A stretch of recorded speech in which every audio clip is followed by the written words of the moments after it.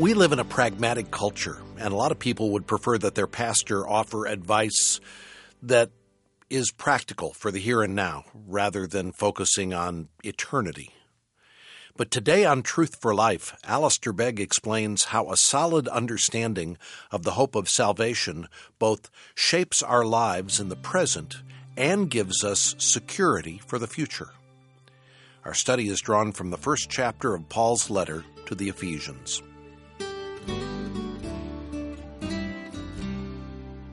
For 14 verses, he has been providing what we've referred to as this great symphony of salvation, a great hymn of praise. He's been assuring his readers of all that is theirs in the Lord Jesus Christ. And now in verse 15, he moves from praise to prayer, and he's praying particularly that they might really see what they have. And on account of this, he says, verse 16, I am unceasingly thankful. I do not cease to give thanks for you, and I am purposefully prayerful, remembering you in my prayers. And what is he doing when he prays? Well, to what end does he pray? Well, again, he wants them to understand and enter into the benefits they have already received. You need to know this, because it will transform you both inside and outside. So he says, this is my prayer, that the eyes of your hearts will be illuminated so that you might know, so that the God of our Lord Jesus Christ, the Father of glory, may give you the spirit of wisdom and revelation in the knowledge of him. That ought to take you back to verse 8, which we saw, and having the eyes of your hearts enlightened, that you may know. You see this knowledge, verse 17, know, verse 18. In other words, the mind matters. Your mind matters. So these are the facts, he says. This is who Jesus is. This is what Jesus did. This is where Jesus is now. This is what Jesus has provided. Now he says, I want you to know this. I want you to come to a knowledge of this, that it is the work of God, the Father Almighty, by the Spirit of God, to bring home the benefits that he has made available to us through the Son of God, so that the people of God might become all that he desires for them to be. In other words, you'll see that it is a Trinitarian thing that runs all the way through.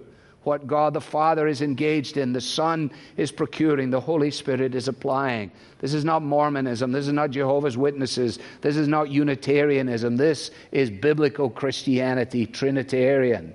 And it runs at the very heart of Paul's concern. Now, there can be little doubt that the initial readers of this letter, like ourselves, had many practical, pressing needs. They were a minority in a big kind of wicked city. They were being called to live a holy life and keep their head in the game, surrounded by erotic paraphernalia. I was driving in the car this morning. I was listening to a program from Norway, and the person was explaining this great celebration in Norway that comes just before Lent and so on. And as it went on through the thing, the gentleman asked the reporter, says, well, what is your most memorable experience of these feasts in Norway? What have you enjoyed the most? I mean, is it the food or the architecture, whatever it might be? Oh, no, says the girl. She says the most memorable one is the reading of erotic poetry. She says they all gather in a large square, and man after man and woman after woman stands up and reads out all this poetry. And I said to myself, I'm an alien. I live in a strange world. That's abhorrent to me. Well, do you think these guys, they got Diana of the Ephesians? They got the whole sexual revolution going on all day, every day, right in their town. And they've been called to belong to Jesus and to live in holiness. What are they going to do with their families? How are they going to bring up their children? What about their employment? The culture's going south. Oh dear, everything's terrible. Now, each area of those kind of concerns is entirely understandable and may in itself be an occasion for prayer. Paul to the Philippians says we should pray about everything. Yes, but fascinatingly here, he's not praying for their health. He's not praying for their employment. He's not actually addressing any of those practical issues. He's praying that the eyes of their hearts may be enlightened so that you may know what is the hope, first of all, to which you have been called. You say, well, that's not very practical. It's intensely practical. And one of the reasons for the predicament of conservative evangelicalism, if I may say to you kindly, is a failure at this very level. Everywhere you go to preach and teach, the people are always saying, why haven't you told me what to do? Why haven't you given me something practical? Why are we not ticking the boxes, as it were, of all of my felt needs? And part of the answer to that is in the prayer of Paul. What you really need, he says, is a spirit of wisdom and revelation in the knowledge of him. You need to know God. You need to know God. You feel yourself alone and left, and you don't have friends, and nobody apparently is paying attention to you, and you do your Instagram, and you only get one response, and that's from your Labrador dog, and you feel yourself alone in the world, so you want to come and have somebody help you and hold your hand. Let me tell you what you need. You need a knowledge of God. You need to know the hope to which he has called you in the Lord Jesus Christ. You say, well, that doesn't seem very practical. Let me tell you, that's exactly what it is. What is it that these people needed this week in the hospital? They need a knowledge of God. Who is God? He is the creator and the sustainer of everyone and everything. What kind of God is he? He is a kind God. He is slow to chide and he's swift to bless. What kind of God is he? He is a God who understands our needs and provides for our needs and answers our needs. See what he's praying? That you might know these things. In other words, that the reality of what it means to be united with Christ and the benefits of what it means to be in Christ might be embraced by them and then might be lived in the light of them. I was greatly encouraged last Sunday night in our prayer time by a number of things, but not least of all by the fact that the prayers had a strong flavor of this. A strong flavor of this. A realization that this is about the business of the kingdom and that our eyes need to be opened to understand. Now, we won't get any further than the first, I think, of these three things, but you will see that he identifies three of them. The hope to which he has called you, the riches of his glorious inheritance in the saints, and the immeasurable greatness of his power towards those who believe. He's very specific. That you may know what is the hope. And someone said, well, wait a minute, how can you know the hope? I thought hope was all about uncertainty. I hope I don't trip. I hope it doesn't rain tomorrow. I hope the stock market rectifies itself, or whatever it might be. There's got no sense of being able to deal with it at all. No. You'll go wrong if you think of it in that way. The New Testament, when it uses hope like this, knows nothing of uncertainty. The hope to which he refers, that you may know what is the hope, it is the assurance of a reality that they have not yet fully experienced.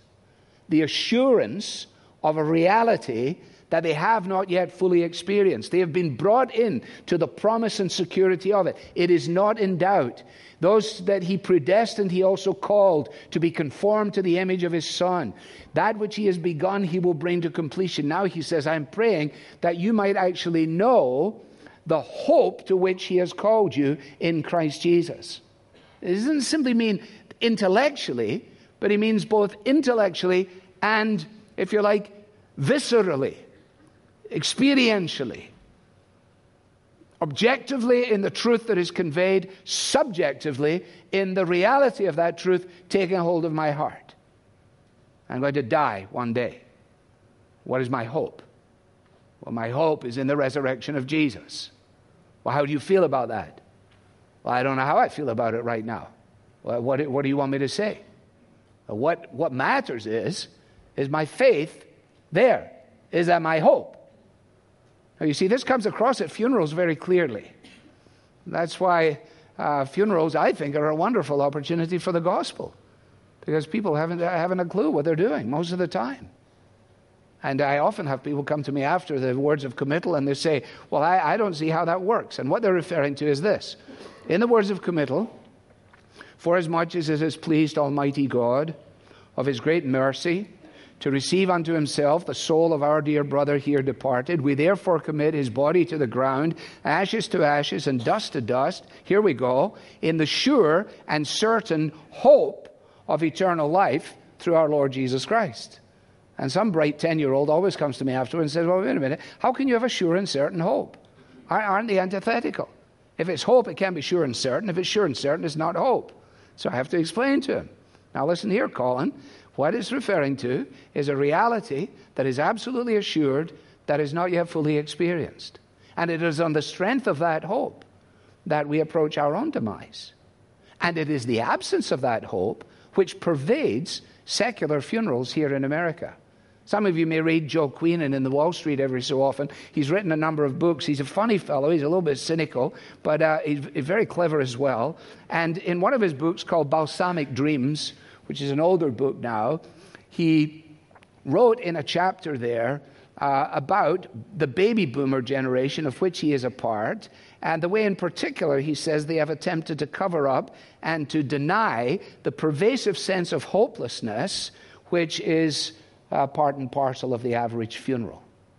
And he goes to some length to take on the deal, and he says, unable to face the reality of our mortality, we turn it into a party, we turn it into a video show, we turn it into whatever we can turn it into to try and deny the reality of death itself. Why is that? Well, when we get to chapter 2, Paul is going to remind those to whom he writes that they were formerly without God and without hope in the world. No God, no hope. N-O-N-O. No God, no hope.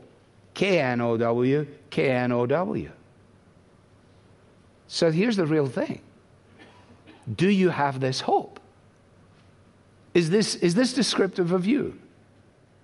Have the blessings that God has provided in Jesus laid hold upon your heart and mind in such a way that they have become personal to you. That in every realistic sense, your entire confidence, both in life and in death, is grounded in the person and work of the Lord Jesus Christ. And if not, can I ask you what your plan is? I mean, what is your plan? Let's just be straightforward for a moment. You're not supposed to talk about this. It gets people upset. But the Bible says that when we die, we will meet God. Right? We got an appointment. So therefore, whether you die as a believer or as an unbeliever, you are going to be raised from the dead. When you get raised from the dead, that's you forever. Either in the presence of God, which the Bible calls heaven, or absent the presence of God, which the Bible calls hell. The story of the Bible is the story of a God who seeks out people who are hiding from him. Adam and Eve. The thing goes pear-shaped. As a result of their rebellion, they are now hiding in the deeper part of the garden. God doesn't say, well, fair enough, go ahead and do what you want. No, he comes. He says, Adam, where are you? He comes to those of us who are hiding from him. And he says, hey, why are you hiding? Don't you know the provision that I have made for you in Jesus? Don't you know that I have loved you to such an extent that I sent my Son to take the place of your judgment so that you need never fear judgment on that day? Don't you know that I have made this available to you? The person says, well, yeah, I guess so. I mean, my wife, she kind of likes that stuff, but for me, nah, I don't think so. Or as for my dad, or my sibling. Well, let me ask you then. Oh, sinner man, where are you going to run to? Where are you going to run to on that day? It is a day that is absolutely fixed. It's going to be entirely fair, and is completely final. I mean, if I can't woo you by the immensity of the endearing love of God, let me at least try to scare you off the fence. Now, be sensible. You have an insurance policy, Mr. Businessman. It's for way more than you're worth. You understand that. Why have you taken that out? Because you know you're going to die. When you die, there is yet more to come. Listen to the picture of those who said no to God's salvation in time, and then they tried to hide from God when the chips were down. Revelation chapter 6 and verse 15, then the kings of the earth and the great ones and the generals and the rich and the powerful and everyone, slave and free, hid themselves in the caves and among the rocks of the mountains, calling to the mountains and rocks, fall on us and hide us from the face of him who is seated on the throne and from the wrath of the Lamb. Loved ones, when we sing about the wrath of God and Christ bearing the wrath of God, this is what we're singing about. That Christ has entered into time to bear in himself the punishment that we deserve and to grant to us a forgiveness that we don't deserve. And faith is a decisive act, and it is a sustained attitude. It has to have a beginning. There has to be a point at which you say to yourself, I'm in, I'm on, I trust, I believe. If you don't, then get ready to join the group in Revelation 6. What an irony. You're going to ask creation to hide you from the Creator? You're going to ask the rocks to hide you? Did you never hear the hymn? Rock of ages, cleft for me, let me hide myself in thee. You see, there is no refuge from him, only in him. In him. And that's why as long as you have life and you have breath and you have ears, if you would only listen with all the ears of your heart, if you would only look with all the eyes of your heart, if the Spirit of God will illumine your mind, then today would be the day when you would be able to say, you know, I once was blind but believed I knew everything. I was so smart, you know. I was this, I was that, I had it done. And then something came knocking on my door. Maybe a grandchild, maybe a little hymn, maybe a friend with a book, maybe somebody's life unraveling and them testifying to faith in Jesus. And you said to yourself, you know what, I better consider this. But my friends, if you don't, that's what awaits you. Call on the mountains and the rocks. Fall on us. Kill us. They can't kill you. You're going to live forever. The only question is where. I don't know about you, but I'd be making my plans real soon. I wouldn't be going out of this door saying, you know what? I'll take my chances. Again, I say to you, this is not mindlessness. This is not taking your head out of the game. Some leap into esoteric subjectivism. This is actually the same process that you use in your business or in your science or in your reading of a novel. What are the facts? The facts are these. God in Christ reconciles the world to himself.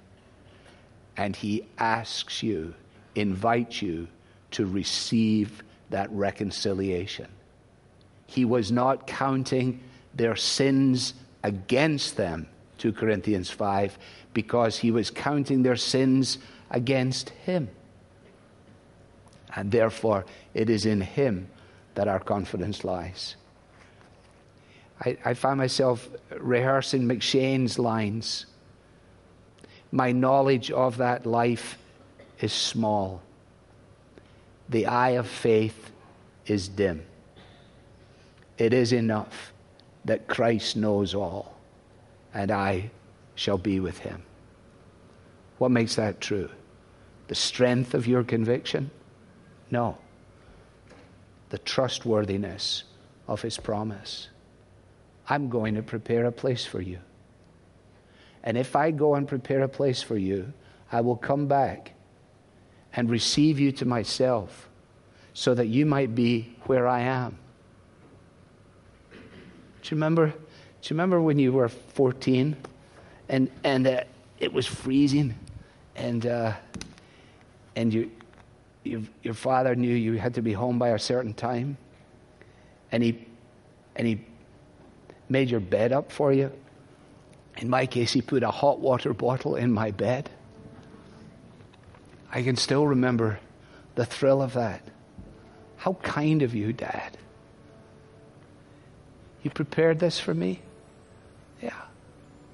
I was looking forward to you coming. I got your room ready for you. The resurrection of Jesus, the ascension of Jesus, the promise of Jesus. I got your room ready for you. You coming?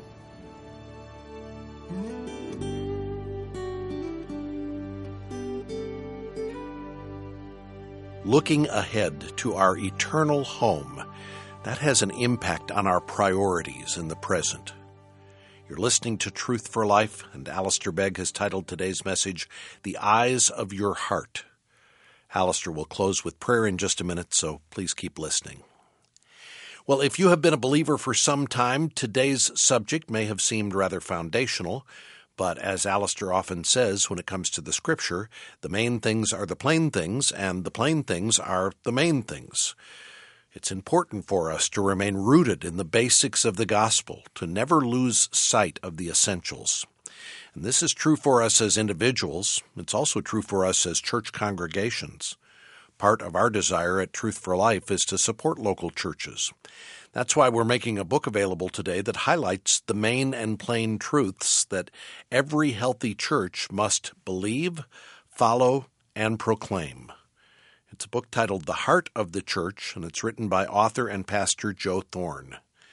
Whether you're a pastor, an elder, a small group leader, or a member of a congregation, you'll benefit from a renewed commitment to the centrality of the gospel within the mission of the church. And if you're currently in the process of searching for a church home, this book will be an excellent guide to help you in that important decision.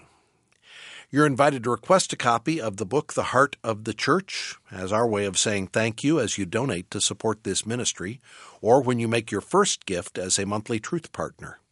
As a Truth Partner, the benefits are twofold. You're able to request 2 featured resources each month to strengthen your own understanding of Scripture, and you'll enjoy knowing that your support gives the gift of the gospel to fellow listeners.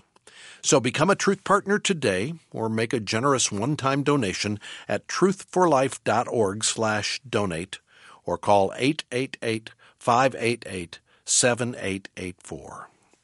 If you'd prefer to send your gift in the mail, write to Truth for Life at P.O. Box 39, 8000, Cleveland, Ohio, 44139. Now here's Alistair to close with prayer. Look upon us, gracious God, in your mercy and in your grace. Grant that the eyes of our hearts may be illumined.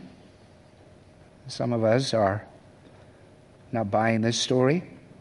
Some of us are wandering and wondering. Some of us are ready to get right down off the fence and take our stand with you. Accomplish your purposes, Lord, we pray. We sow the seed. We can water it a little by our prayers, but only you can make it grow. Hear our prayers for Christ's sake. Amen. I'm Bob Lepine, hoping you'll join us Tuesday as we continue our study in Ephesians called Grace and Peace.